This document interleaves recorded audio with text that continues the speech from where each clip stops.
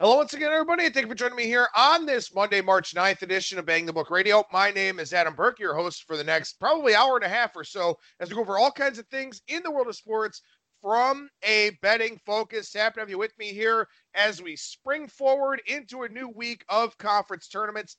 19 conference tournaments here this week. We'll try to get to as many of them as we can, not just on today's show, but on tomorrow's show and also Wednesday's show. Thursday, just the Bettor's box, and then Friday, no show for us here coming up for this week. But obviously, things really ramping up on the college basketball side with these conference tournaments this week. And then, of course, March Madness coming up here next week. As far as today's show goes, I'll start things off with the Bettor's Box, my MLB betting podcast. We're going to talk about the National League West here during the Five and Fly segment. Then also take a look at several injury situations popping up across spring training. I'll focus some more on those on Thursday's edition of the Bettor's Box, where I'll talk about which spring training stats actually matter, things that you actually want to be paying attention to, and also talks more about injuries, certain team situations, all that type of thing. But for today, we'll do the Five and Fly for the NL West. I'll give you some additional injury thoughts there in spring training. Then in the second part of today's show, Kyle Hunter from HunterSportsPicks.com and also BetterSportsPicks.com will join me. We're going to talk as many conference tournaments as we can get to here during our handicapping the hardwood segment. I don't know how many that's going to be. We'll see how long we take on some of these conference tournaments, but I want to try to get as much out there to you as we possibly can here on the college basketball side for this week. My MLB betting guide is available over on Amazon, also in PDF form at BangTheBook.com. Like I said, Monday, Tuesday, Wednesday, full shows.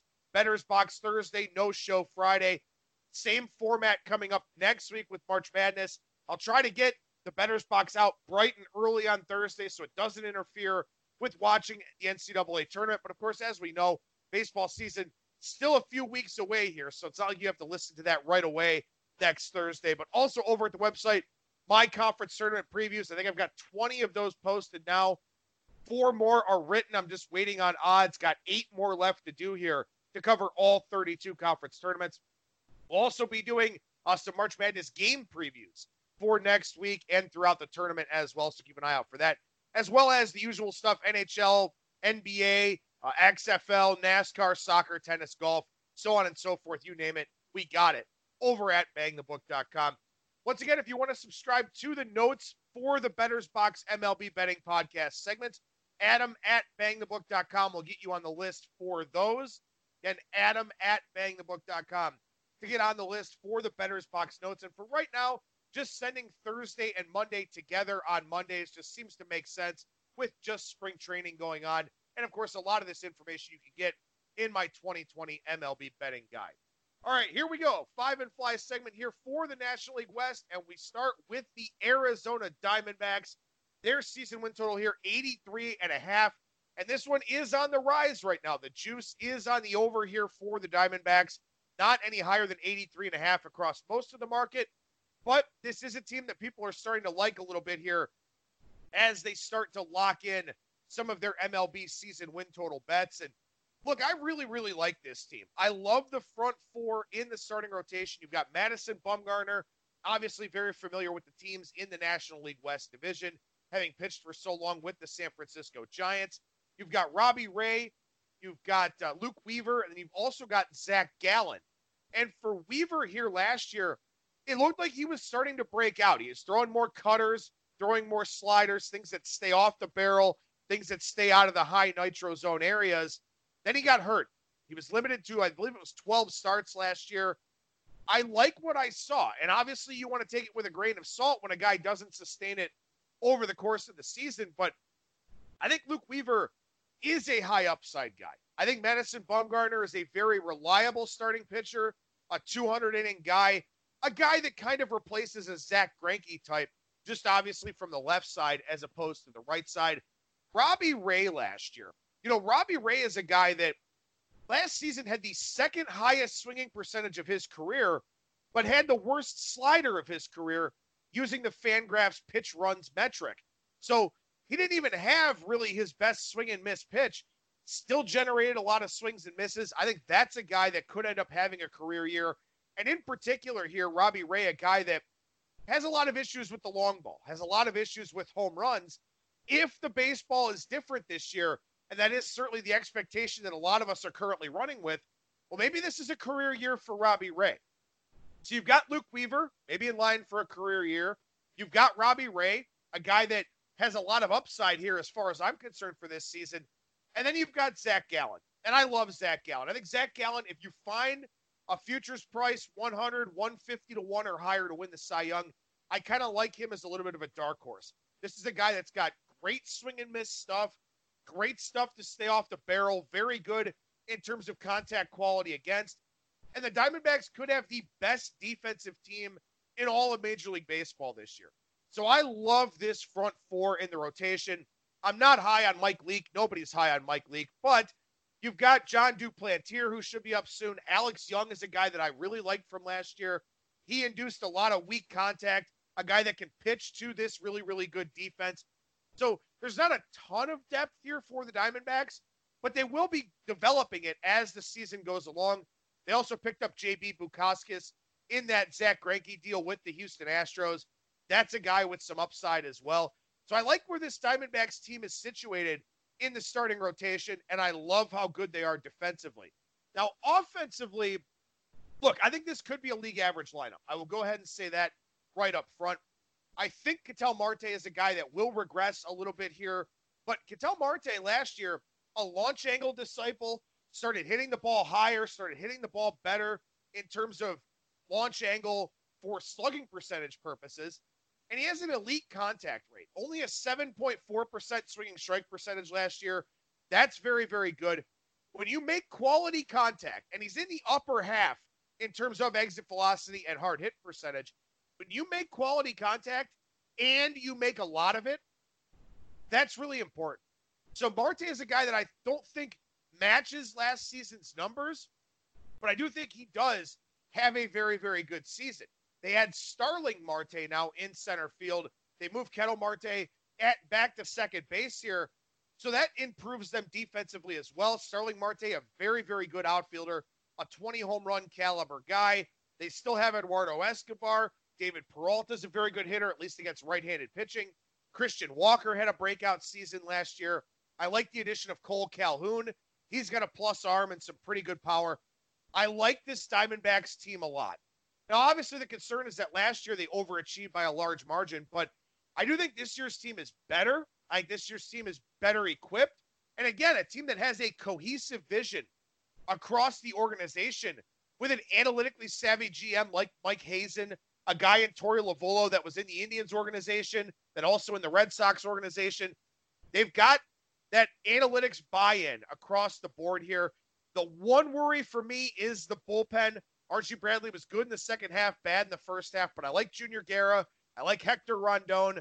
I like what they're able to do from a development standpoint with some of these back-end relievers like a Yohan Lopez or a Kevin Ginkel. The Diamondbacks are an over team to me here, over 83.5. Played it already. The juice is getting a little bit high now, but I do like this Arizona team quite a bit in the National League West. The Colorado Rockies here, their season win total 73.5. And, you know, I don't really like to get invested in teams that are very top-heavy because, look, they've got Nolan Arenado, they've got Trevor Story, they've got Herman Marquez. They don't have much else. John Gray is a pretty good starting pitcher as well, but they don't have a whole lot more than that. And this is a core group, if we throw Charlie Blackmon in there as well, who's a very good hitter, but a horrible outfielder. They have a group that's capable of carrying them to being pretty decent. And obviously we've seen that a couple times here over the last few years for the Rockies. Now, on the other hand, Arenado and Story were terrific last year, and this was a terrible team last season. So you've got a lot of worries here about this Rockies bunch. And of course, they did nothing of consequence one way or the other this offseason, except for pissing off Nolan Arenado, which is never a good idea. 26th in weighted runs created plus last year. And again, keep in mind, this is a team that, based on the traditional metrics, was a lot better offensively than most of the teams in the league. They were very good in batting average, high slugging percentage, of course. But again, WRC plus adjusted for park factor. And you obviously have to take into account what Coors Field means to hitting the baseball. Now, what I think WRC Plus fails at is understanding the opposite of the Coors Field effect, where on the road, they're pitched differently. They see breaking balls a lot differently than they see at home, because in the thin air, there's less resistance on the baseball. And resistance on the baseball is what creates spin. So pitches that are going to stay flat, cement mixer hanging sliders are going to get hit a long way at home. Those pitches on the road maybe slide off the barrel or maybe become swings and misses. And that's true of fastballs. That's true of breaking balls. That's true of everything. So the Rockies, they hit well at home and they don't hit as well on the road because it's just a different hitting atmosphere for them when they're away from home. I don't think WRC Plus and some of the other metrics that are out there accurately convey that sentiment. So I don't think the Rockies were a bottom 5 offense last year, but bottom 10, most definitely. And I don't think anything really changes for them here this season unless something happens and Arenado or Story get hurt. And that is a very real possibility. David Dahl, also a guy that hit very well last year. He's battled a ton of injuries.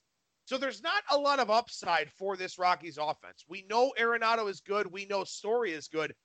The only things that can happen for them are negatives in the event that those guys get hurt. Now, this pitching staff, obviously, they take a beating at home, as we know. Marquez is a guy with substantial home road splits. Last year, just because of the way that things worked out for him, he was able to throw 27 1/3 more innings on the road than at home. So his numbers were skewed a little bit. He probably looked a little bit better than he actually was because that's a guy that got to pitch more on the road than at home. It was the same thing in 2018. If that all of the sudden flips based on when his turn arrives in the rotation, that could be really problematic for him. So I think that's a guy that I look at with a little bit lower of a ceiling, depending, of course, on how his starts fall. John Gray is fine. He was a positive regression guy. He pitched pretty well last year. But beyond that, what do we get from this Rockies starting rotation? What do we get from Kyle Freeland? What do we get from these pitch-to-contact guys like Antonio Senzatella, like Jeff Hoffman, like some of the other guys that they have? They don't have a lot of upside. They don't have a lot of ceiling. They don't have a lot of guys that miss bats. And to me, that is the only thing I want out of my starting pitchers in Colorado is to miss bats, is to have a greater margin for error, and they don't have those guys. So for the Rockies here, I worry quite a bit about them. $150 million payroll, which is why they were trying to find somebody to trade with for Nolan Arenado. Is Bud Black on the hot seat? He could be. It's not his fault that this team isn't very good. The organization is very messy as well. Again, that overall lack of organizational cohesiveness is something that can really lower a ceiling for a team. I don't think the Rockies have a high ceiling. I would have to go under with them, if anything. But with a season win total here of 73.5, very hard to really like going under that total because, again, they will be very good offensively at home. The Los Angeles Dodgers here, their season win total 101.5. This is a team that could very well have the best Pythagorean win-loss record ever. Now, I don't think that they beat, the 2001 Mariners with 116 wins or match the 98 Yankees with 114 wins, anything like that. But this is a team that probably will have very high win totals in their alternate standings metrics of Pythagorean win-loss, base runs, and third-order win percentage. Look, last year, this is a Dodgers team that outscored the opposition by 273 runs, and they're better this year. They've got Mookie Betts. They've got even more pitching depth with a guy like Alex Wood now back, with a guy like Dustin May having graduated to the major leagues, with a guy like Clayton Kershaw now back in his Cy Young form. I think Walker Buehler's the guy that will win one. David Price looks really, really sharp here in spring training so far. That's a big deal for the Dodgers, who do have to replace innings from Hyun-Jin Ryu and Kenta Maeda. And if they can do that with David Price and Alex Wood and Dustin May, and some of the other guys that they have, maybe Julio Urias is a guy that does that. This is an elite pitching staff with an elite offense. They were the best defensive team in baseball last year by defensive runs saved. There are no flaws on this Dodgers team. There just aren't any.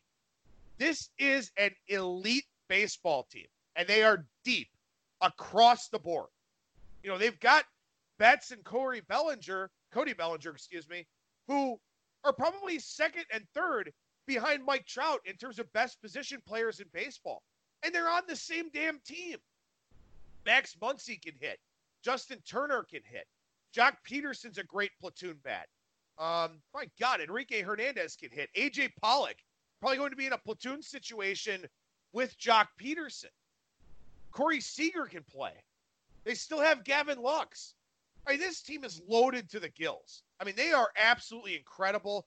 Their pitching staff is almost as good as the lineup. And this bullpen, you know, one of the nice things, one of the luxuries of having a lot of starting pitching depth is that guys that don't make the rotation, like a Urias, like a Tony Gonsolin, like a Dustin May, like a Dennis Santana, you can put those guys in the bullpen. And the reason that guys don't make it as starters is generally because they don't have a third pitch that's really good, or maybe they've got, you know, some iffy command, something like that. Those guys work in short bursts now. You know, they only have to throw 2 pitches, show that third every now and then, just have good command for an inning or two, as opposed to stretching it out over 5 or 6 innings. So this bullpen should be really good too. They pick up Blake Trainen, who I think is a bounce back candidate in his own right. Kenley Jansen will probably be a little bit better. I think Caleb Ferguson could be better. They've got guys like Adam Kolarek. This is a team without flaws, man. I mean, they're a dominant baseball team. If you look at their base runs record last year, 110 wins. They were plus 286 in run differential. By third order win percentage, they won 114 games. They were 51-25 against the teams in the division. I don't think any of that changes. They've got Mookie Betts now. They've got better pitching depth now. Well, why does this team get any worse? I don't think that they do. Now they've got some platoon players on the bench, like I mentioned already, and all that depth, man.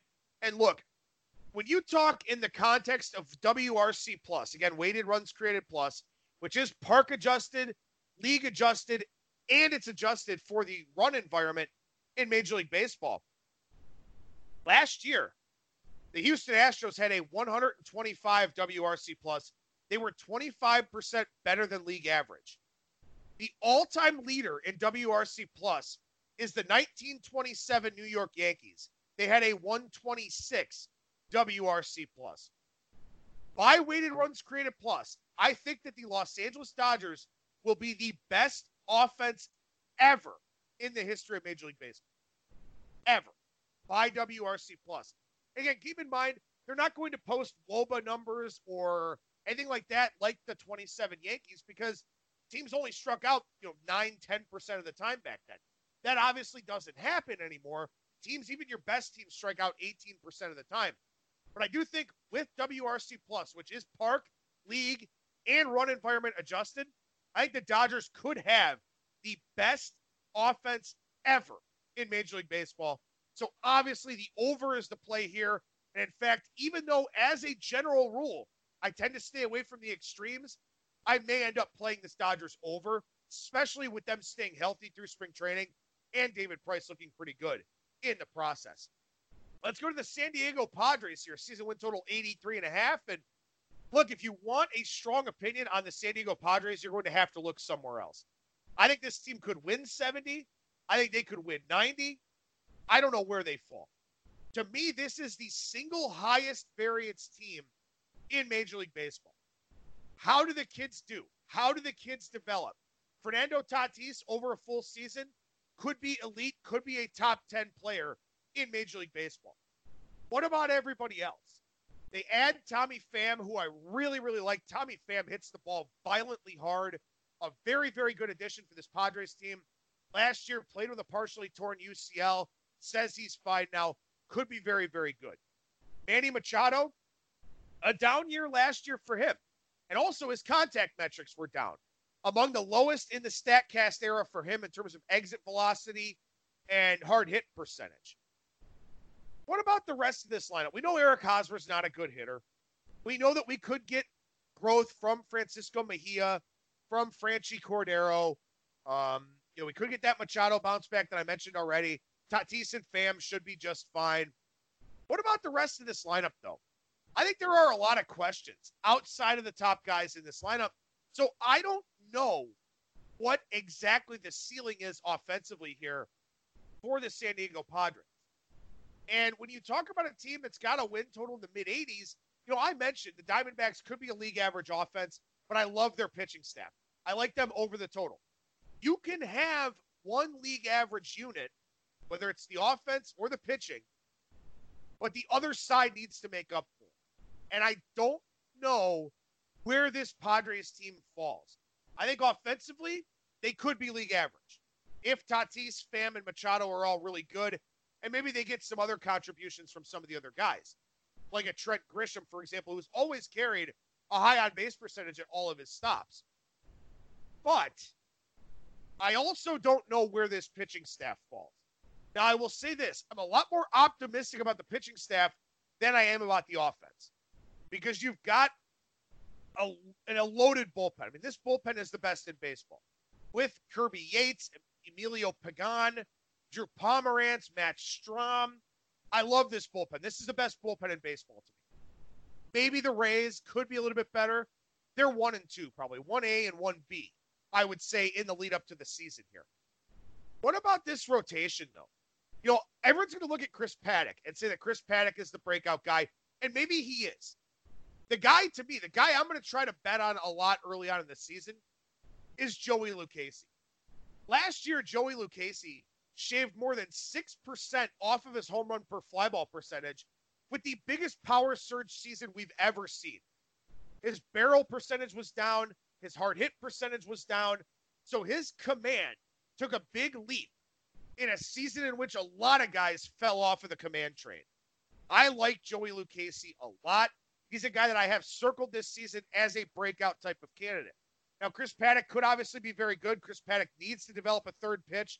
I'm sure that's what he worked on all offseason long. Should be very good command guy, good swing and miss guy. They've got a lot of pieces and parts to work with here. Dinelson Lamet, a guy that misses bats, a guy that comes back now.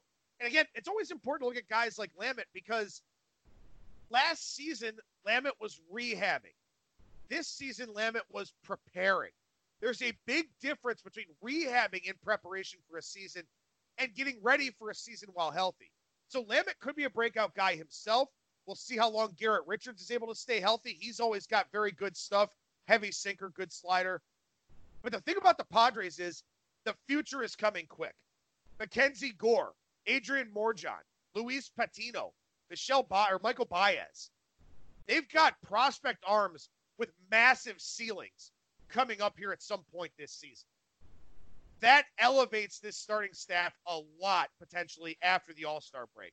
So this is a team that could get off to a slow start and eventually wind up surpassing their expectations. They are a team I will look at the All-Star break to see if I want to take an adjusted season win total over. Jace Tingler, the new manager, a bilingual guy, a metrics guy. Again, that cohesive vision throughout the organization. The Padres could be really good. They could also fall short of expectations. I don't know. I'd lean under with them because I'm not quite sure that they're there yet, but I have no interest in betting the Padres season win total at all here for this season. Finally, in the National League West here, the San Francisco Giants, their season win total 69.5, and this one is heavily juiced to the under, and this one was a bet for me. I did bet the Giants under 69.5 here. They go from Bruce Bochy to Gabe Kapler, and this is a dramatic change. You're talking about a respected veteran guy in Bruce Bochy. Now you go to Gabe Kapler, a younger guy, a new school guy, a metrics guy, a fitness freak. How does this veteran-laden team respond to a guy like Gabe Kapler? I don't think it goes particularly well because you've got a lot of guys that are very set in their ways, a lot of long-time Major League Baseball veterans here on this team. I don't know if they respect Gabe Kapler. I don't know if this permeates the entire Major League roster. They're trying to go all in with analytics. They've got Farhan Zaidi, who's running things for them from the Dodgers, from an MIT, Ivy League background. They're going all in with analytics. So I understand the Kapler hire. I just think that you've got a lot of round pegs here in this lineup and a lot of square holes. And I don't think this works. I don't think this works at all for this season. Now, that's a little bit of a narrative-based judgment on my part, but there's another method to the madness here with the Giants in that last year they won 77 games. 38 of them were by one run. They were 38-16 in one-run games. One of the best records in one-run games dating back over the last 30 years. So they were already, a regression candidate. They were already a team I was looking to go against for a variety of different reasons. Now they make this Kapler hire, and look, they lost the majority of that bullpen from last year. Will Smith is gone. Mark Mellinson is gone. Sam Dyson is gone. They've lost a lot of key pieces here from that bullpen. Ray Black, a hard thrower. Reyes Moranta had surgery. They lost a lot of pieces from a bullpen that was the strongest part of that roster last year. Half of their wins by one run, and now this bullpen decimated by losses. They don't hit enough. This is not a good offense. They do not hit well at home at Oracle Park, and they don't hit overly well on the road either. You lose Madison Bumgarner. You're trying to replace those innings with Johnny Cueto. Look, I love Johnny Cueto, and Johnny Cueto was such an underrated guy for such a long period of time, but he's like 4 years removed now from being a good starting pitcher. And now he's coming off of major surgery. That's a big worry here. Kevin Gausman's a guy that could pitch well at Oracle Park, but by and large, I don't like this rotation. I don't like this bullpen. I don't think there's any upside to this Giants team. This is a transitional year for them across the board because some of these older guys are going to start aging out. They're going to start losing some of these big contracts. They've signed every platoon bat under the sun in hopes of buying some prospects here at the trade deadline. There's just not enough to like about this Giants team. And again, this Kapler dynamic, I think is very, very difficult to figure out. I don't think it goes well for them. I guess it's a team that has a lot of adversity throughout the course of the season. They're also not a deep team. And furthermore, unlike some of these bad teams that are out there in Major League Baseball, they don't have a good farm system. They do not have help coming from below. They do not have reinforcements they can rely on in the second half. This is a fade team. This is a fade season under for the San Francisco Giants here. Under the 69.5 is what I'm looking at here for the bottom feeder in the National League West. So there's the 5 and Fly segment there, coming in way under 25 minutes for the National League West here on today's show. Go back and listen to the previous iterations of the Bettor's Box where I talked about the AL East, AL Central, AL West, NL East, and NL Central in that 5 and Fly segment. And like I said here, coming up on Thursday's show, I will talk about which spring training stats matter and some of the other information I've kind of come around to here in my lead up to the Major League Baseball season. With that, we take a look at some spring training injuries to talk about here. A big one for the Houston Astros, Justin Verlander getting some additional testing for a triceps issue. Now, Verlander is a guy that has battled a groin problem over the last couple of years. This one allegedly with the triceps. This is the one guy the Astros cannot afford to lose. They've already lost Garrett Cole.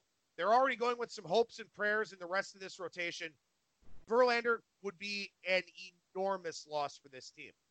Now, again, I think offensively they're good enough to win a lot of games.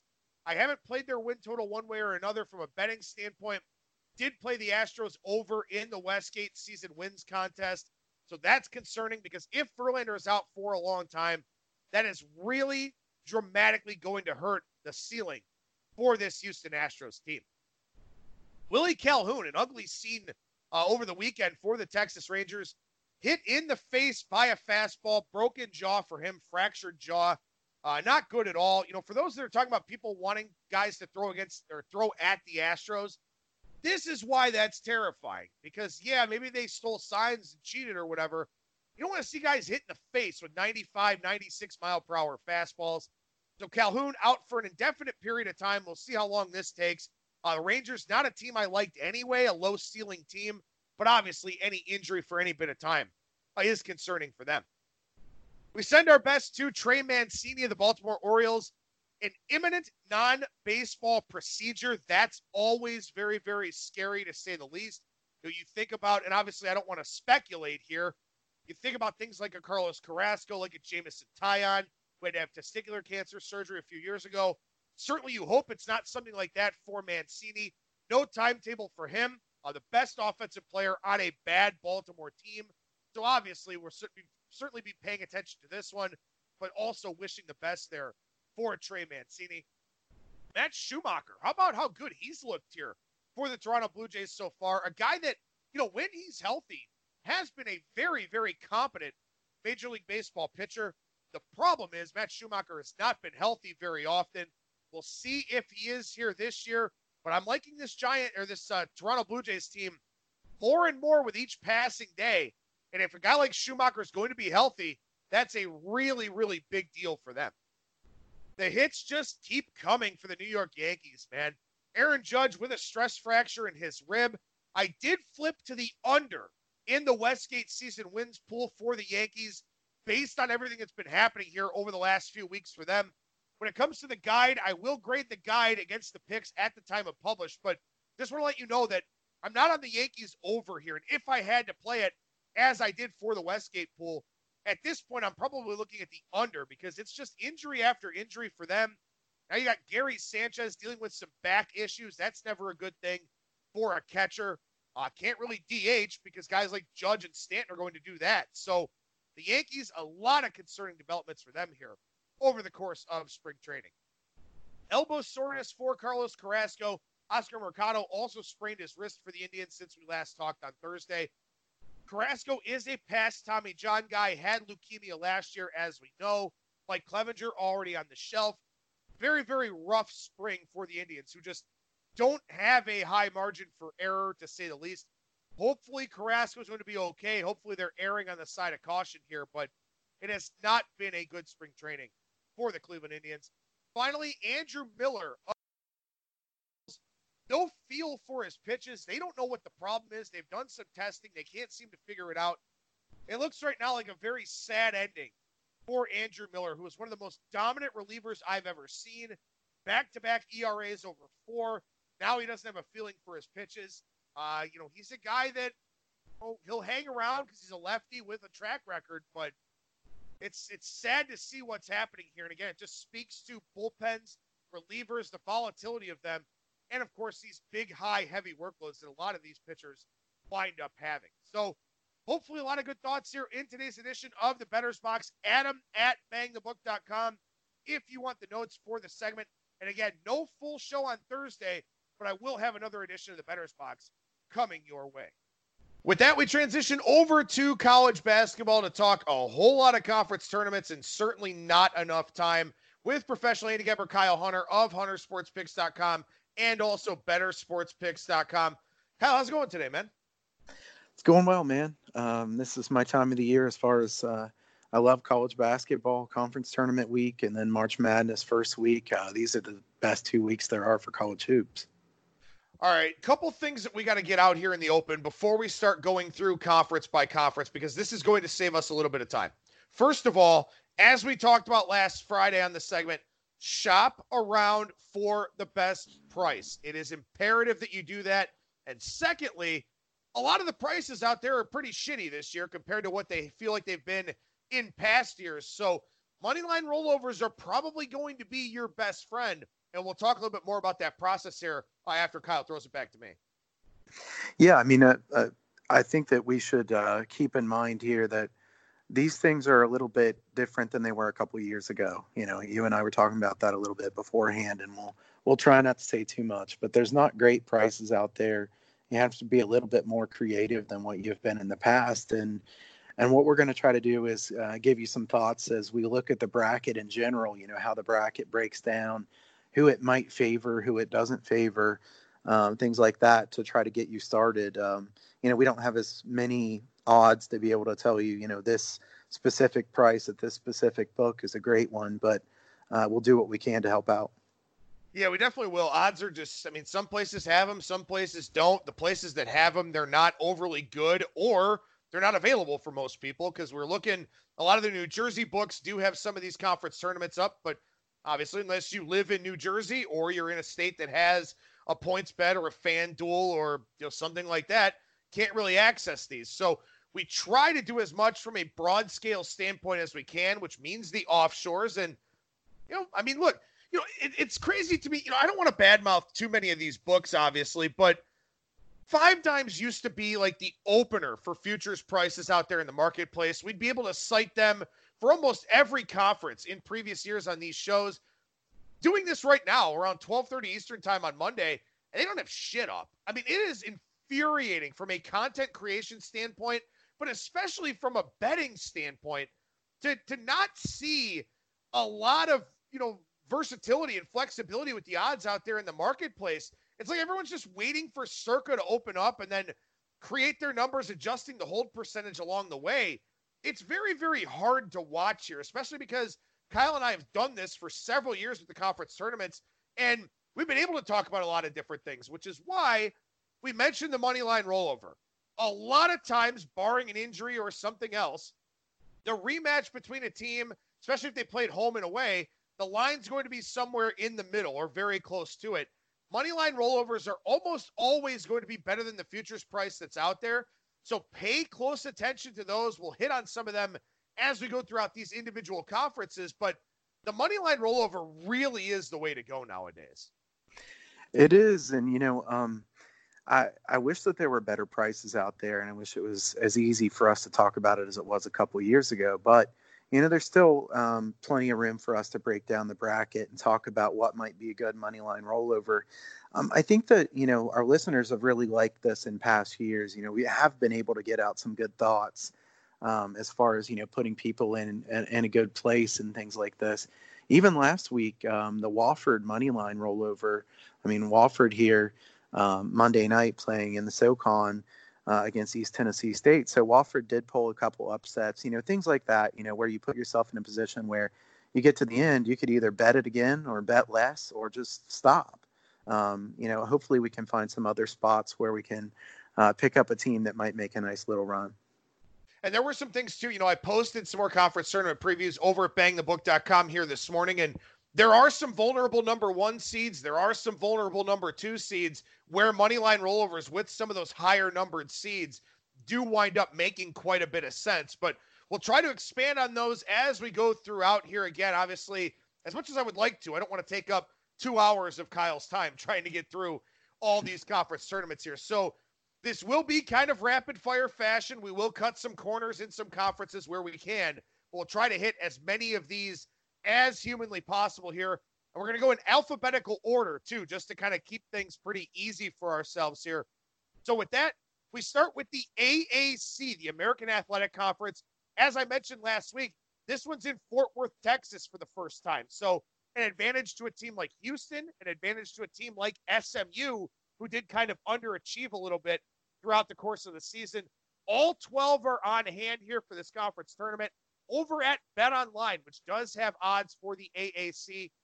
Houston's your favorite at 2-1, Cincinnati plus 275.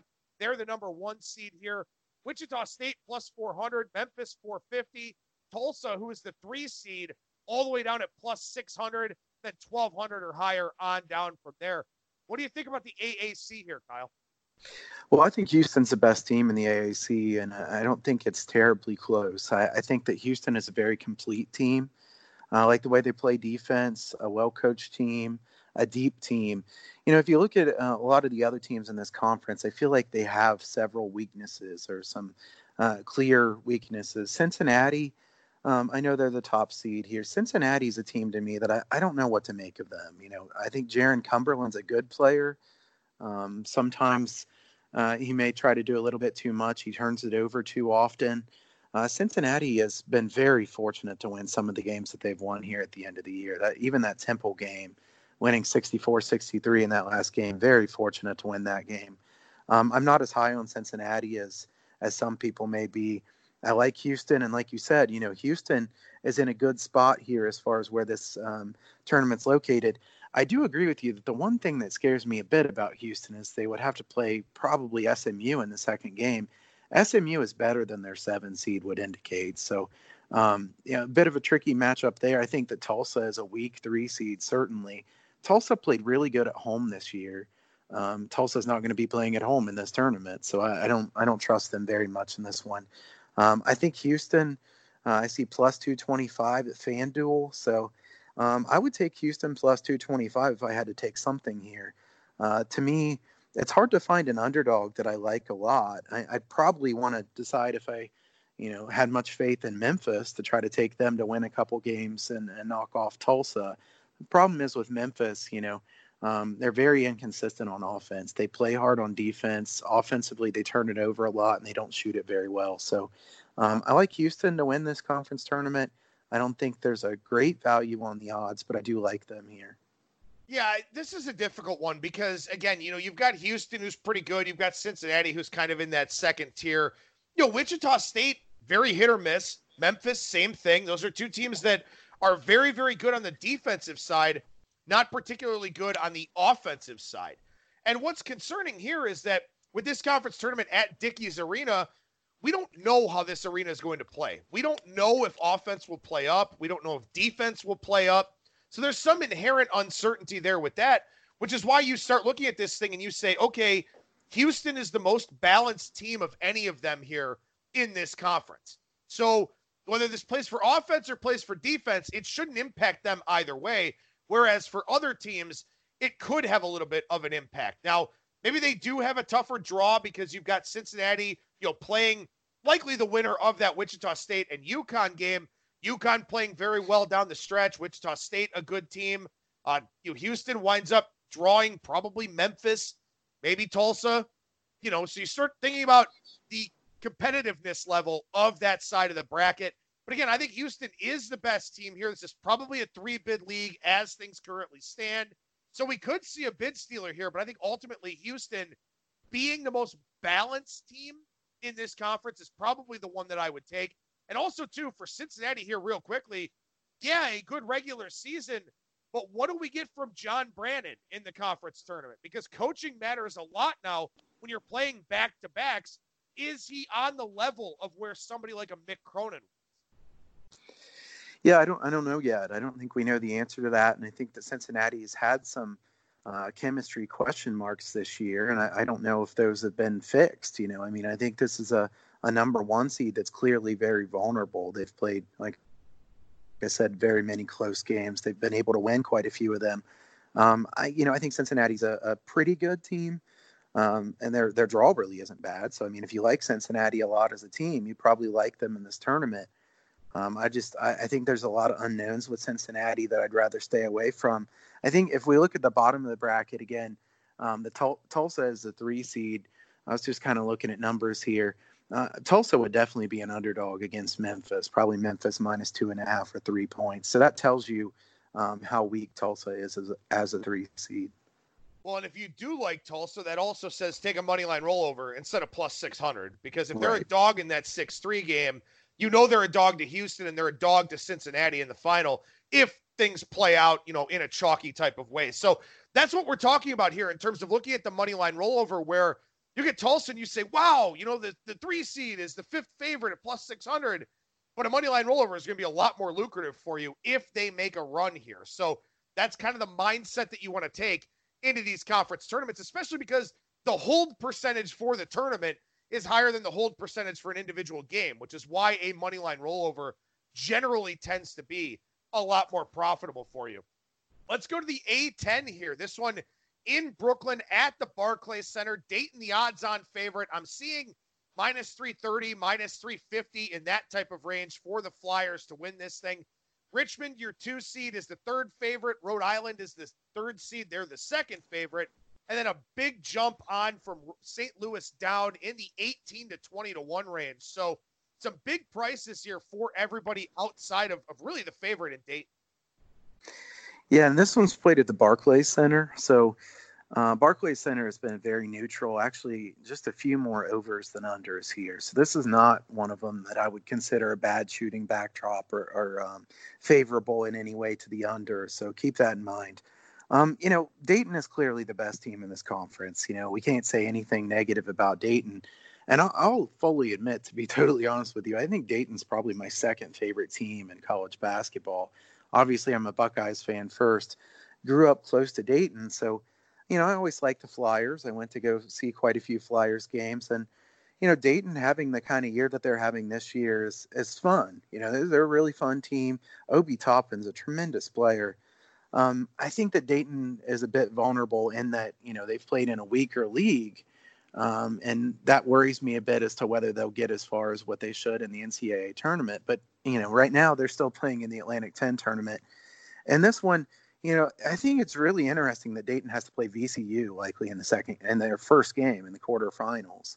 I can't imagine they would have really wanted to have to play VCU right away and then play St. Louis probably in the second game. So to be honest with you, I think this is about as hard of a draw as Dayton could have gotten. I don't think they would have been very scared of playing Richmond. Rhode Island, they dominated as well. So, the bottom of the bracket, to me, Dayton would have preferred to be against those teams than what they are there at the top. Now, who do you want at the bottom of the bracket going for you? Because I think you probably want to try to take one team from the bottom of the bracket and hope that they make a decent run. I would probably lean toward Davidson here. Davidson, a team that underachieved throughout the regular season, team that was supposed to be one of the top 2 or 3 at least teams in this conference. Davidson plays LaSalle in the first game and then gets Richmond. I think Davidson could make a run here. Certainly, moneyline rollover would probably be the way I would go with taking Davidson. Yeah, and again, that's a high upside offensive team, best 3-point percentage in conference play. That's not a bad look at all, especially if you're not real sold on Richmond or Rhode Island. And Rhode Island is a team that I think they have the star power relative to this conference. They just haven't necessarily maximized it particularly well. I'll tell you what, I kind of like St. Louis here, and I'm not sure how to play it because you've got, 18-1 out there at some places. I'm seeing 25-1 at PointsBet. Nothing posted, of course, over at 5 Dimes for us to compare to. But at 25-1, I'm not exactly sure how to play this because obviously they're a big dog to Dayton if they wind up playing Dayton. And they could very well lose to St. Bonaventure. That wouldn't, really be that big of a surprise anyway. But, I think that you kind of look at this and St. Louis played well against Dayton. St. Louis is a very, very good defensive team. They're about the only team in this conference that matched up well against the Flyers. There's a fat and happy element here to Dayton to where if they win this, it's all well and good, and maybe they wind up being a number 1 seed in the NCAA tournament. But also, it's not a bad idea for them to get a little bit of a rest, too. And that game against VCU could take a lot out of them emotionally. I don't know, man. I just sort of feel like maybe St. Louis has some value. I just don't know if I just start a moneyline rollover with the Dayton game or if I make a pre-tournament investment. Yeah, I don't know. I think that's a difficult one. I think that both of us agree here that Dayton minus 325 is not a very good value. I mean, first of all, neither one of us really like doing that to start with. And, it's a difficult draw there. I think maybe moneyline rollover would probably be the best way to go there with St. Louis. And I'm looking at the other odds. I see St. Louis 15-1 at some, 18-1. So, PointsBet looks like the best price there is on St. Louis. St. Louis definitely did match up well with them in that their defense really could give Dayton trouble. Dayton's 2-point offense is so efficient because they move the ball so well. It's hard for most of these defenses to even contain them. St. Louis is one of the few teams that's been able to do that at least somewhat. So, I kind of like St. Louis there some as well. Like I said, I like Davidson some. I see Davidson plus 3,500.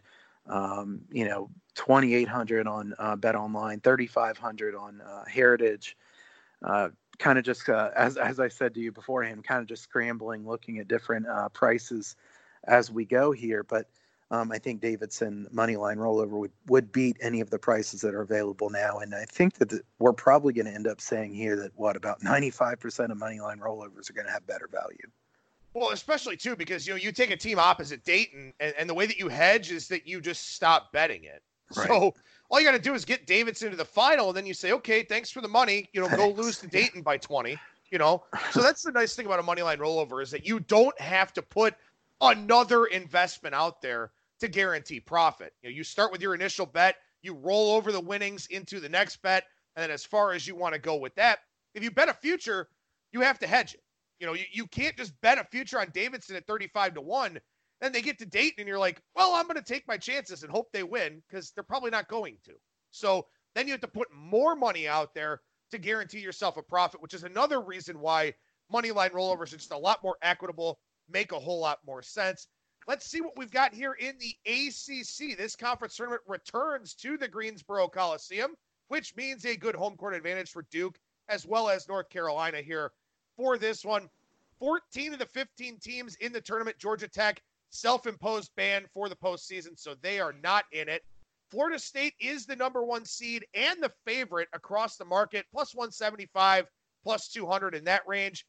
Duke is the 4 seed here, but yet the second favorite pretty much across the board, plus 200, plus 225. Virginia is actually the 2 seed, but about the 4th favorite at most places. Louisville's the 3 seed. They're the 3rd favorite pretty much across the market. This is tough because this conference is very, very top heavy this year. What stands out to me, 14 seed North Carolina going off at like 10 or 12 to 1. Yeah, that is really something. 14 seed North Carolina. Just saying 14 seed North Carolina is really something. And I mean, would it really surprise anybody if they won 2 or 3 games here? I don't think it should be a big surprise. I don't know what to do with this one. I think this is, of the ones we've talked about so far, this is the one that I like the least as far as any kind of wagering opportunities. You know, to me, Duke has not really put a high priority on winning this conference tournament in the past. Many times in the past, when they're the best team, they have not won it. You know, Duke, would you say they're the best team in the league this year? I mean, it's hard. You know, it's hard to say. You know, they haven't been as consistently good as some of the other years. I think Duke has the top talent here. I don't want to take Florida State plus 200. That's definitely not a good enough price for me. You know, you're going to have to play Duke right away there, likely, unless Duke would lose to NC State. But, you know, you go to the bottom of the bracket, and I'm trying to figure out who I would want in the bottom of the bracket. Virginia is clearly playing better. Their offense is just not good enough to where I really want them to try to win this tournament. Louisville, inconsistent team. I think MAAC's a really good coach. I guess if I had to invest in somebody, I would think about taking Louisville here, but I don't know. I mean, do you have any stronger thoughts than I do? I don't really like anything here. Yeah, I don't think there's a lot of betting value on Louisville at plus 350, but no. I do like them here. I think if you're in a conference tournament pool or something like that, Louisville is the team I'm taking because Louisville is just so efficient offensively. I mean, they're a top 10 team in offensive efficiency, and we know Syracuse makes runs in this tournament because teams can't score against that zone. Well, Louisville plays Syracuse, and they scored very well against them in the regular season. Then they play Virginia, where you know offensive opportunities are limited, but Virginia can't score, and Louisville's very efficient offensively.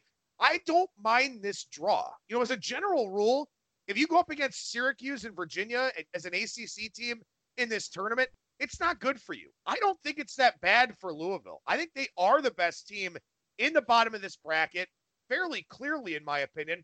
Let Florida State and Duke knock each other around. I'll take Louisville to get to the final here from the bottom. But again, at plus 350, it's just not a very palatable price tag. Yeah, I'm going to just expand on the point that you made about Louisville against the zone defense. Louisville this year against man defense ranks in the 68th percentile, so a good offense against man.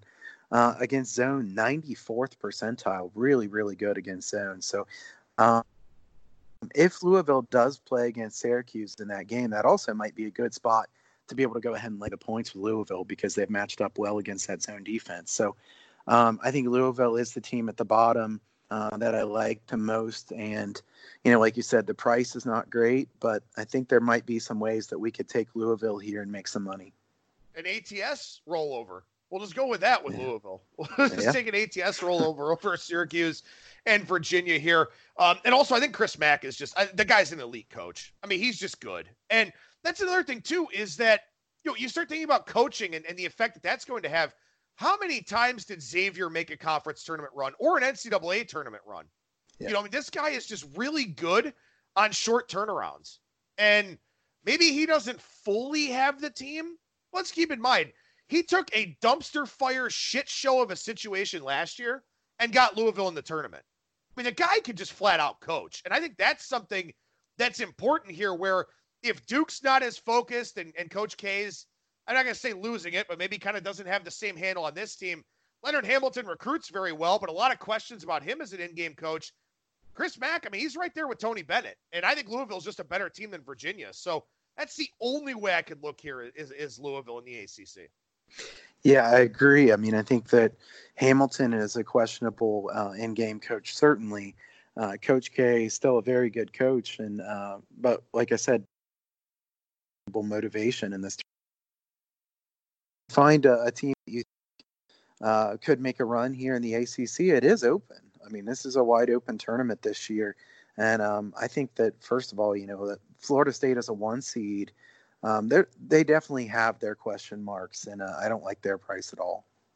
All right, so we go to the Big 12 here as we go out to the Sprint Center in Kansas City, Missouri, where Kansas will have a massive home court edge, as they always do, with that short trip from Lawrence to the land of Boulevard Brewing Company and barbecue. I got to say that the first thing that stands out here to me, and I know Kansas was 17-1 in conference play, Baylor 15-3. Those are your top 2 seeds. Pretty big drop-off to everybody else. But Baylor getting just blatantly disrespected, being plus 200 here with Kansas a minus money favorite. Yeah, as I'm looking at this one, I hate to disappoint, but I like Kansas. I mean, I think Kansas at FanDuel is plus 110. So I would say Kansas at plus 110 here. Baylor's plus 300 at FanDuel. So kind of interesting numbers there. I think that if you look at the top of the bracket, Kansas has a pretty easy path here. I mean, Texas Tech is probably their trickiest matchup. Texas, I mean, what are we supposed to make of Texas? They win a couple of those games that put them back in the tournament, and then they go and lose by 20-some points or whatever it was to Oklahoma State at home, I believe, the other day. So Texas is very inconsistent. I don't trust them to be able to beat Kansas. Texas Tech, not very good on offense. They're still pretty good defensively. Offensively, they have issues. Culver, they've missed him quite a bit, obviously. Baylor is not playing well ending this season, obviously, and we can see that reflected here in the price. I think the thing that I would say about Baylor is Baylor does have multiple games that they could trip up in. I think TCU is not the easiest opponent for them. And then you've got Oklahoma or West Virginia. I don't really know who I'd want from the bottom of that bracket. From the top of the bracket, I think Kansas is in a good spot. So while I don't like taking the favorite very much, I do like Kansas in this conference tournament. Yeah, I mean, I don't know if I did this for the sake of argument in the article or if I'm just maybe out thinking myself. I mean, look, Kansas went 17-1 in this conference. I mean, there's a reason why they're a minus favorite. I do love Chris Beard. And I wish that they were on the bottom of the bracket, but I think Texas Tech does beat Texas. And I give them at least a puncher's chance against Kansas, but that's a money line rollover situation. Plus 600 is nowhere near good enough. West Virginia is really good in this conference tournament. I mean, they've been very, very strong in the Big 12 tournament over the last several years. I mean, this is a team that they just make runs. And they're hard to play against. They force a lot of turnovers. They attack the offensive glass. I don't mind them. I don't know if plus 800 is better than a money line rollover. I think there's a chance that it probably is, or at the very least, well, not with Baylor and Kansas. A money line rollover is going to be better. But, if some book comes out with 10, 11, 12 to 1 on West Virginia, something like that, I got to say, man, I'm intrigued. Again, Baylor is not playing well. I think Oklahoma's a pretty weak 3 seed that got there largely because of tiebreakers. West Virginia is going to be lively in this conference tournament, I think. Yeah, if I had to take somebody from the bottom, that's who I'd take too. PointsBet is plus 900. I would kind of hope that you'd probably be able to get at least 10-1. I mean, they do have several pretty good teams there at the bottom of the bracket. I don't like West Virginia as a team that I think can win the NCAA tournament. I don't think they're good enough consistently, but in a smaller tournament like this, they've played really well in this, like you've said before. So I still think if I were taking anything, I'd take Kansas, especially if you can get plus 110. I can understand Texas Tech. Certainly, Chris Beard's wonderful. I mean, I'm never going to say anything negative about him. I wouldn't take Baylor at plus 200, plus 250, plus 300. I don't think that's good enough. I think Baylor overachieved for most of the season, and they don't have a very easy draw here. So I like Kansas. I think Kansas is, the most complete team by quite a bit in this conference. So it's not a full neutral site. Like I just mentioned, Kansas is going to have the crowd edge, probably a point, point and a half, a home court, something like that. What is Baylor versus Kansas in a hypothetical championship game here? What's that line?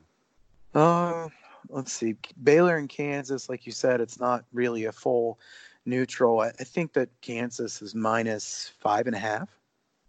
So why not just take Baylor on the money line in the championship game if you like them, as opposed to +200 with all these landmines that they have before that? You know, Right. that's the thing. That, again, we don't have a ton of prices that we like or anything like that, but we're at least putting you into the right mindset of how to handicap these conference tournaments to where Baylor's got 2 tough games before they potentially meet Kansas, where you get something that's not +200 exactly, but it's something in the realm of +200. So if you like Baylor, just wait and see if they get there and then make that play on that. Right. That's the way that you Right. want to look at it here in the Big 12. That's what we were talking about with the prices just not being very good either. You know, there are a few situations kind of like that. But how about we go to the Big East here? Some madness at Madison Square Garden. All 10 teams in the field. Creighton winds up the 1 seed based on tiebreakers. Villanova the 2, Seton Hall the 3, and yet Seton Hall the favorite at +250 at BetOnline. Providence is surging. They're the 4 seed. Butler and Marquette are 5 and 6. They're very good. Providence is +600. Butler and Marquette 700 out there at BetOnline. And again, as always, shop around for the best prices. But I mean, can you saddle up to anybody here in this conference? Well, first of all, I love this conference tournament. I mean, this is going to be a lot of fun. If I were going to pick one tournament that I wanted to watch all the way through as a fan, I think this would be it. You know, obviously the venue is important, Madison Square Garden. I've said this before. We've talked about this so many times, but you know, who knows? There may be some people listening here that haven't listened in past years. Madison Square Garden is a tremendous under arena. No matter who plays there from college, it's good for the under. The odds makers know that, bettors know that, the totals will get bet down. So it's good to know that to start with. You know, there's a lot of teams in this conference that could win this conference tournament. This is really wide open. I'm disappointed with the lack of odds or the lack of decent odds that we have on this one. This is one where you would think that you'd be able to get a team at a pretty good price. Providence is always a dangerous team. Ed Cooley, I mean, he is really something else. How does this team always end up, playing their best basketball, mixing in that 1-3-1 zone, playing really well at the end of the year? They're a dangerous team. I think Creighton is a deserving number 1 seed. At the same time, Creighton is very reliant on the jump shot. We've talked about this many years in the past.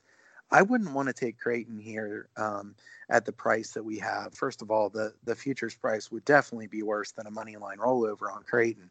But, Creighton is very reliant on the 3-point shot. And here you are playing at Madison Square Garden. I don't think that's very good for them. And they'd have to match up against, let's be honest, Georgetown or St. John's isn't a very easy first game either. Nobody really has an easy first game in the Big East. And that's why it's kind of hard to know who you want to go with here, because there's not an easy path in this one. I would have made Seton Hall the favorite here too. You got Mamu Kulashvili back, and Miles Powell is the best player in the conference. The problem is they have to play Villanova probably. Villanova, a really well-coached team, a team that's very dangerous, obviously. Marquette's been going the wrong way here of late, so I wouldn't really want them.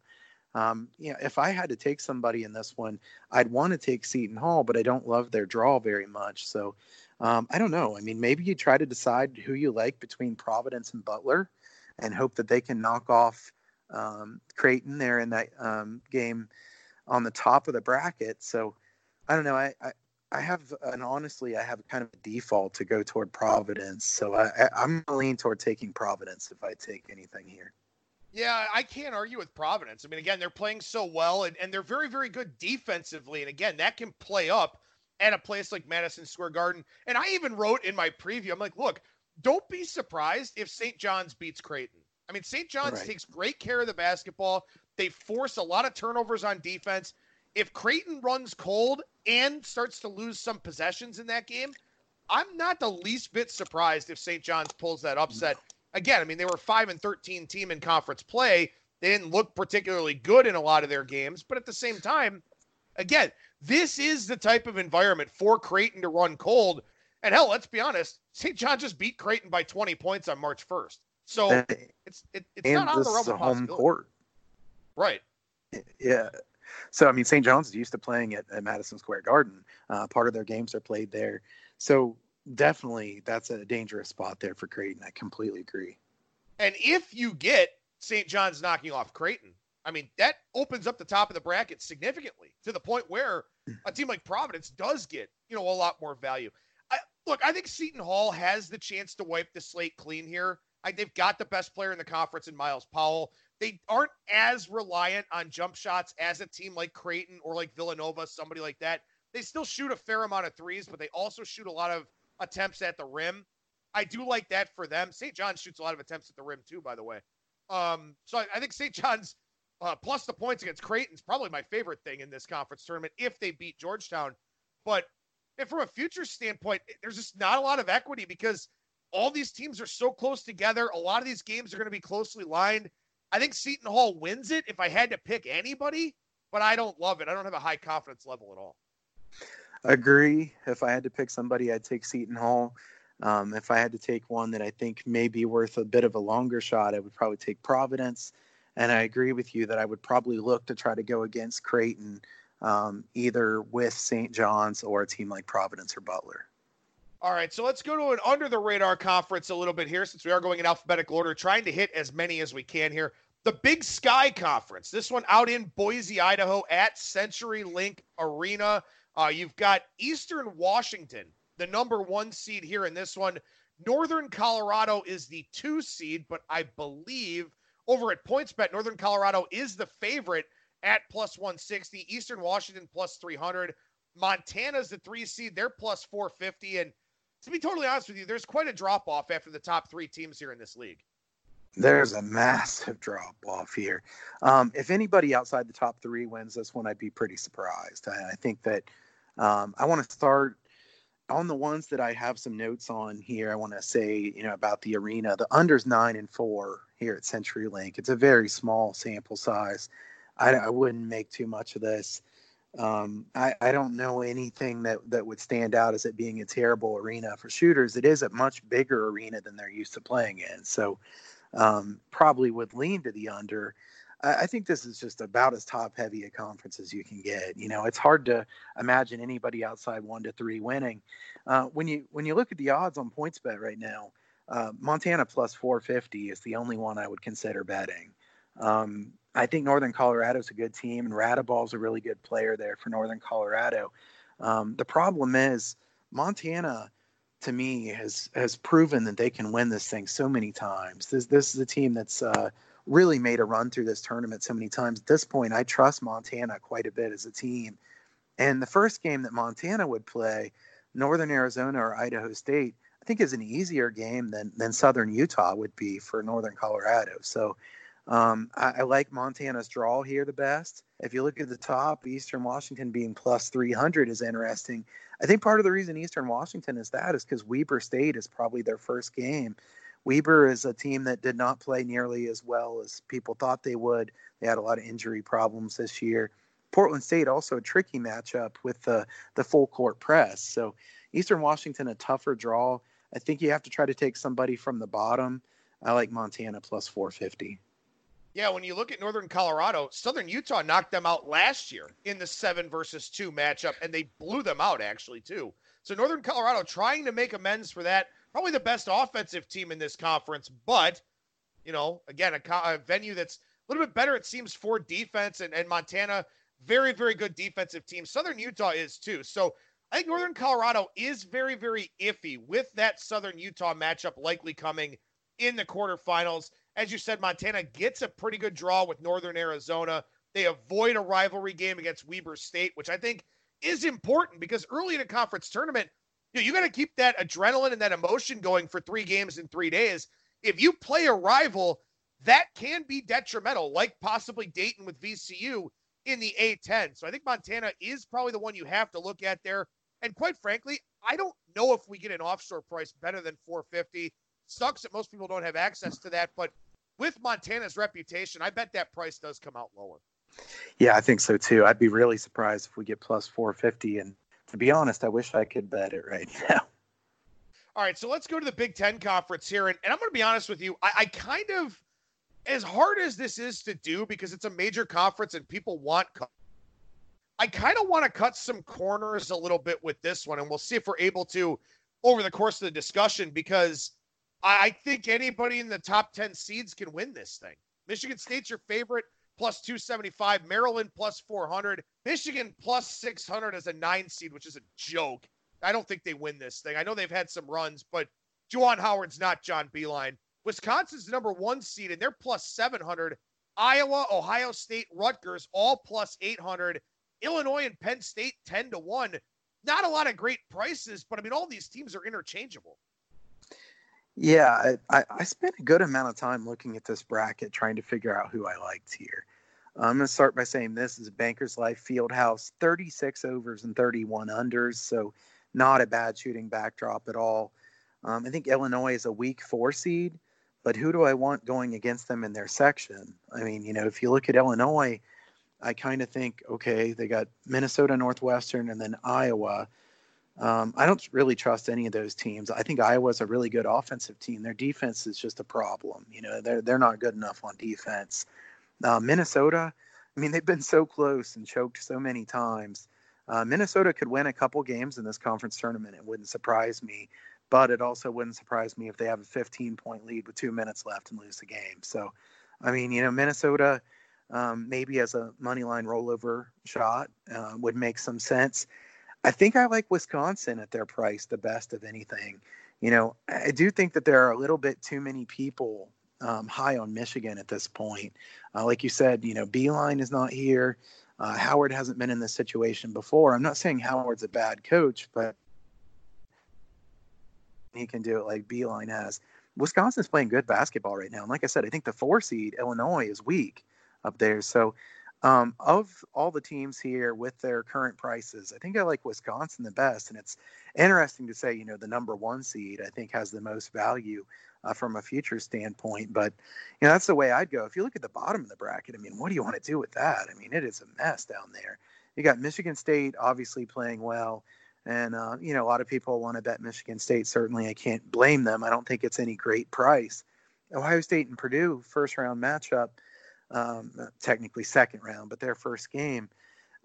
Who knows who's going to get out of that one? I mean, Purdue hasn't been very good away from home, but I don't trust Ohio State very much either. And then Penn State had that great run for a while in the regular season, and then they had a couple bad games.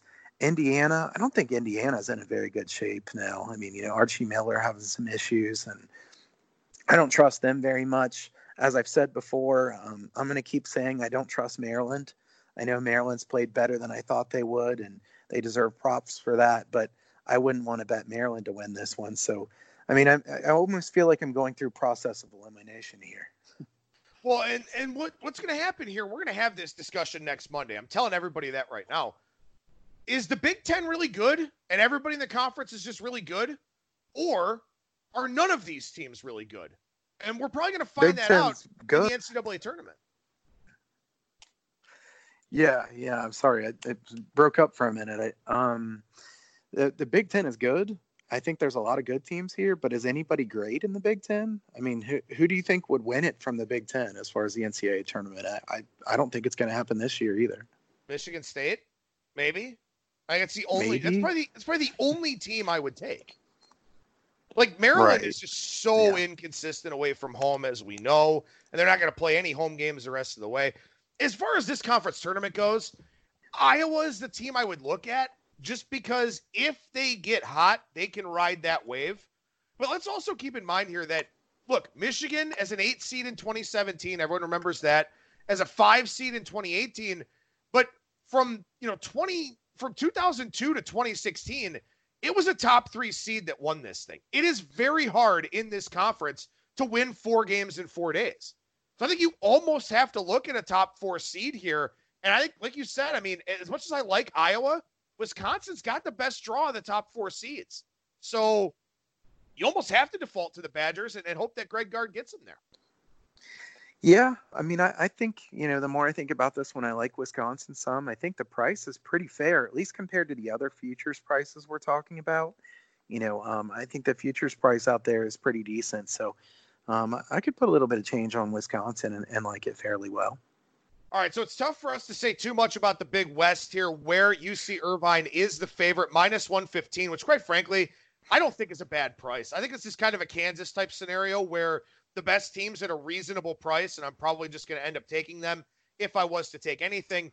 But before we get away from the Big West, we've got to talk about the Honda Center.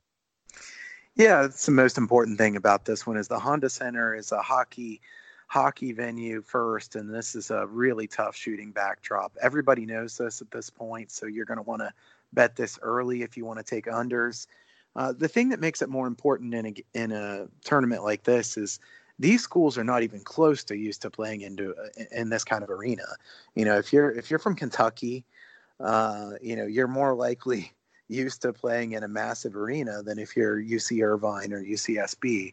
So, keep that in mind as you go forward in the Big West Conference tournament. I think underdogs have more value as well because, most people only think of it from the total standpoint. But, you get a big underdog catching a bunch of points in a game that you think is going to be lower scoring.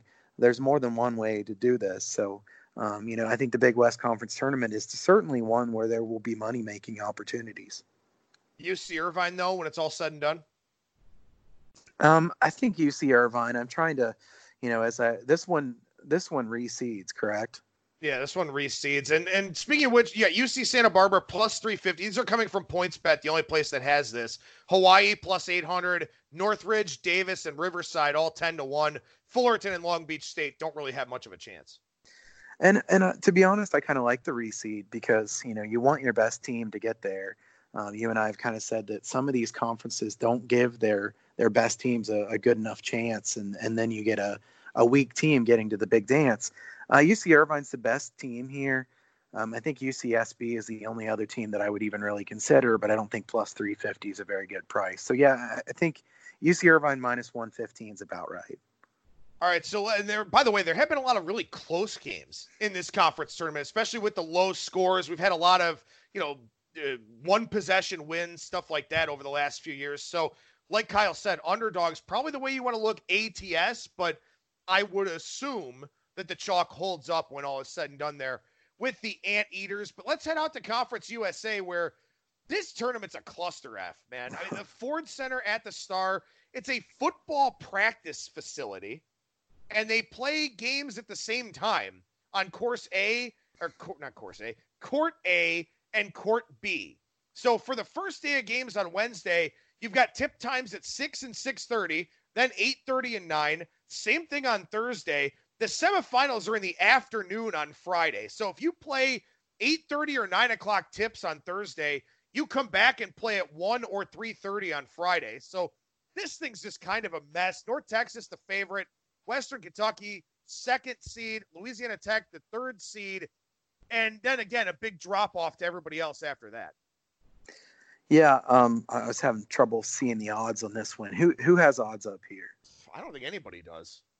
I was gonna say I don't see any odds.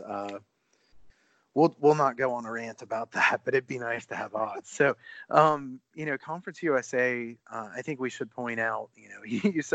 You said Course A. I mean, it might as well be Course A, right? I mean, the way that they're.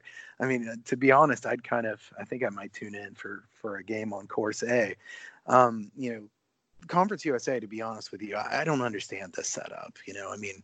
I know they want it to be unique. We talked about this a couple of years ago when they first did it. And I remember you guessing that this would be good for the under. The under's 14-8 here. So the under has done well. It's an odd setup. It's not something anybody would used to be playing in. So I think the under will continue to do well here. Again, I would like underdogs here as well. If I were taking a team that I think could make a run that is not seeded highly, I would take UTSA. They're close to home, at least pretty close to home. And then you've got the bottom of the bracket down there. There's no dominant team. There's no dominant team in Conference USA in general. Javon Jackson, you can make an argument he's the best player in Conference USA. UTSA was supposed to be one of the top 3 teams in this league. And like I said, I kind of like taking these teams who underachieved in the regular season and they could make a run. I think UTSA is one of those teams. They don't have a great draw because they play a decent UAB team in game one and then Western Kentucky.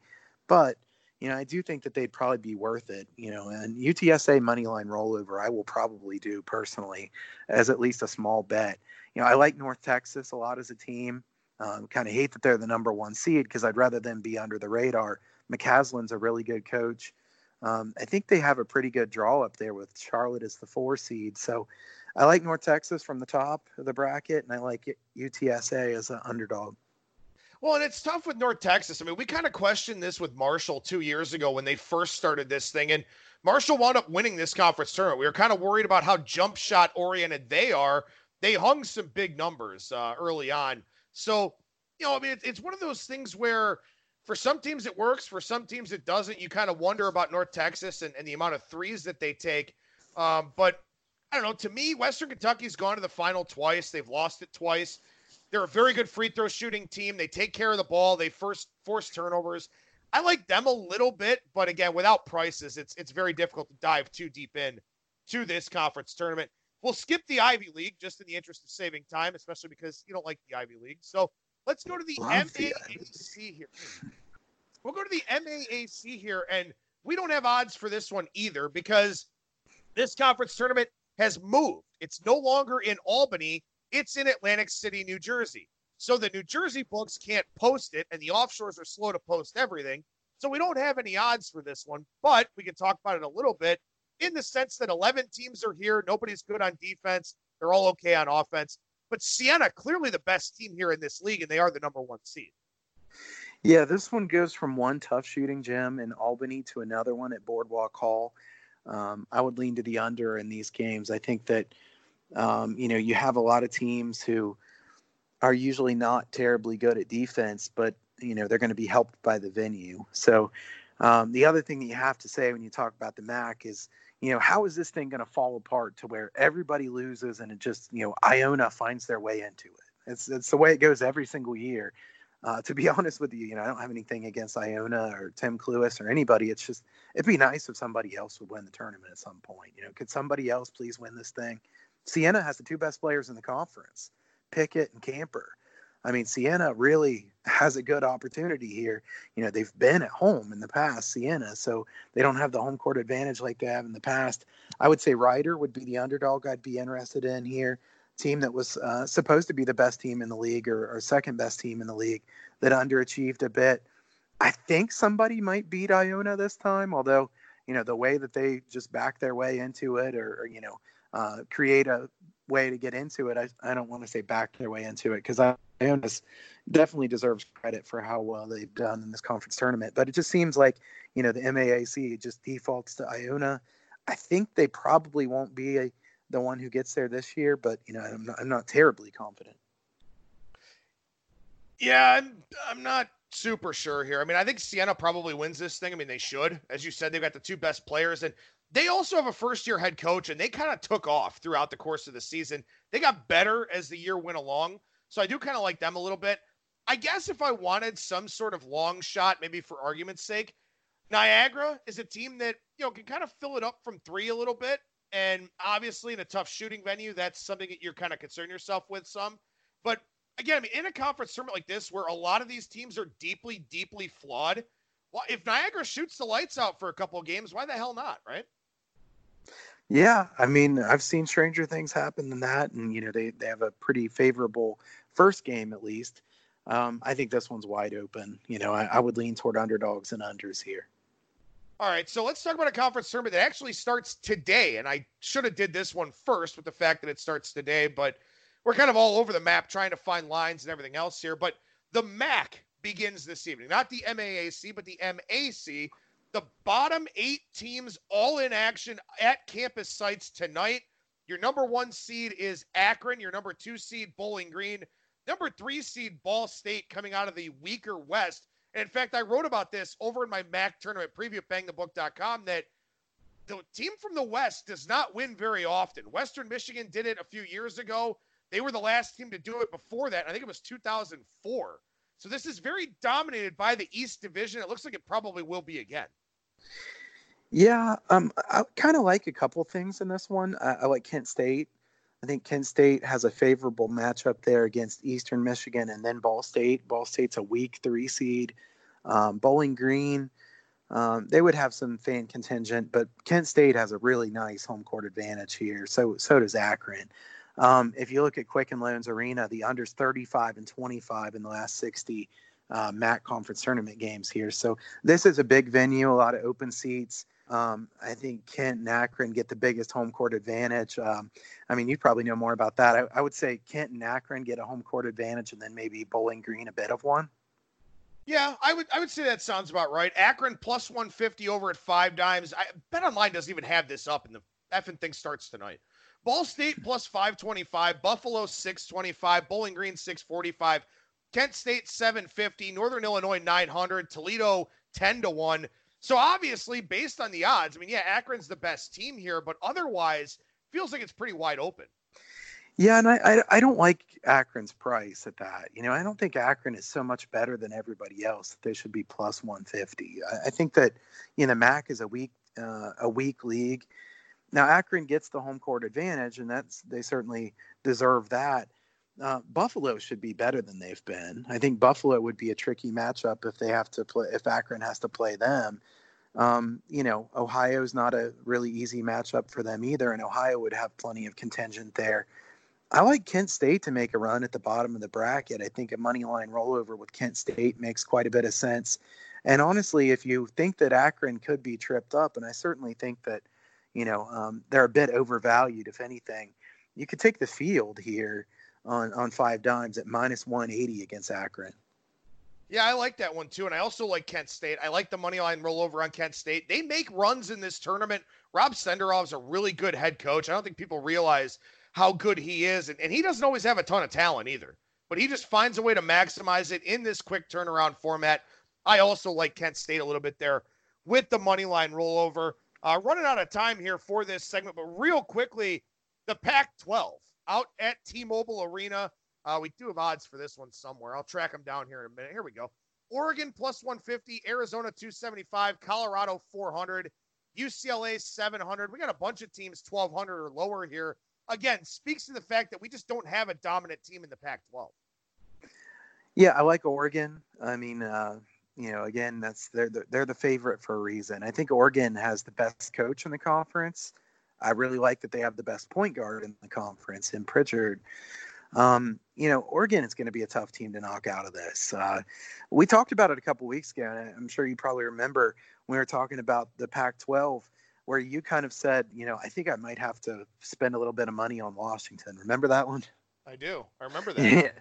And now Washington went and won their last couple games in the regular season, which probably would have been better if they didn't do that. But I think Washington is still a tricky team. So, the fact that Oregon would likely have to play Arizona or Washington, I think that's difficult for them. So it's hard to argue to take a team.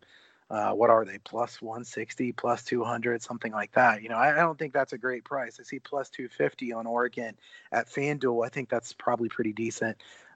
Washington money line rollover would make the most sense to me.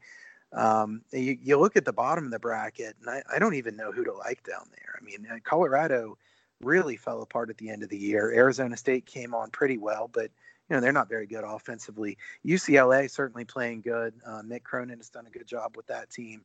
Probably UCLA would be the team that I would want if I take somebody from the bottom, but I don't think there's great value there. So honestly, I'll keep it kind of short and say I think Oregon will probably win this one. This one's at T-Mobile, so this is a neutral court that has not played to be bad for shooting in any way. So just totally neutral here. Yeah, if Colorado didn't play that fourth game, didn't have to play Washington State, maybe I would like them a little bit more.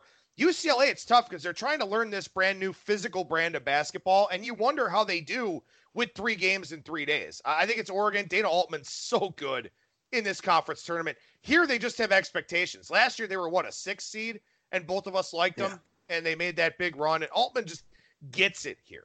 I don't think Sean Miller's that great of a head coach. Cronin's very good. Tad Boyle's okay. I just think that Altman just has this big coaching advantage. I'd be surprised if anybody other than Oregon actually does win that one. SEC real quickly here down at Bridgestone Arena in Nashville. Kentucky, the number one. Auburn, people have been looking for reasons to fade them, calling them a very lucky team. They're the 2 seed. Obviously, Nashville, tourist destination, a lot of fan support for this one. Any quick thoughts on this one? Yeah, I mean, Bridgestone's a good under arena. As I said earlier, though, I think that it's mitigated a bit by the fact that these teams are used to playing in big arenas. So, I wouldn't just want to blindly take all the unders here. I think, Kentucky is a flawed team. Nobody in the SEC is really that good of a team. And I could go on a rant, and I'm not going to because, we've talked for a long time. And honestly, I just kind of looked down at what time it was, and I didn't realize how long we've been talking. I really enjoyed doing these shows. I'm like, wow. Kentucky is a flawed team. I can't believe Florida has been as bad as they've been this year. Choking that game away, Kentucky was really something. I don't want Auburn. I kind of think that everybody's right that, I don't want to take Auburn because they've been very fortunate to be where they are. LSU, I guess, if I had to take somebody. South Carolina's not really very healthy, or you'd think maybe they could make a little bit of a run. Arkansas, not very healthy either. I'm not interested. In my notes that I jotted down here before we did this, I put the SEC is the one that I think is my least favorite to bet of anything that we talk about. Sounds good to me. One more item of business here. The Southland with top seed Stephen F. Austin, the SWAC with top seed Prairie View A&M, the WAC with New Mexico State. Do any of those number 1 seeds fail to win their conference tournaments? Southland, I'd be really surprised. I think if I was picking an underdog in the Southland, I'd probably take Nicholls State, take care of the ball well. That one's also played at Leonard, Maryland, which is 25-23 to the over. It's hard to imagine somebody else winning the SWAC, to be honest with you. I would be pretty surprised if Prairie View doesn't win that. Texas Southern, always has a chance. So that would be the only other team there. And what was the final one? The WAC. The WAC, the poor WAC. I'm sorry, WAC. New Mexico State. If you can come up with an argument for somebody else, then you're better than me. Chicago State.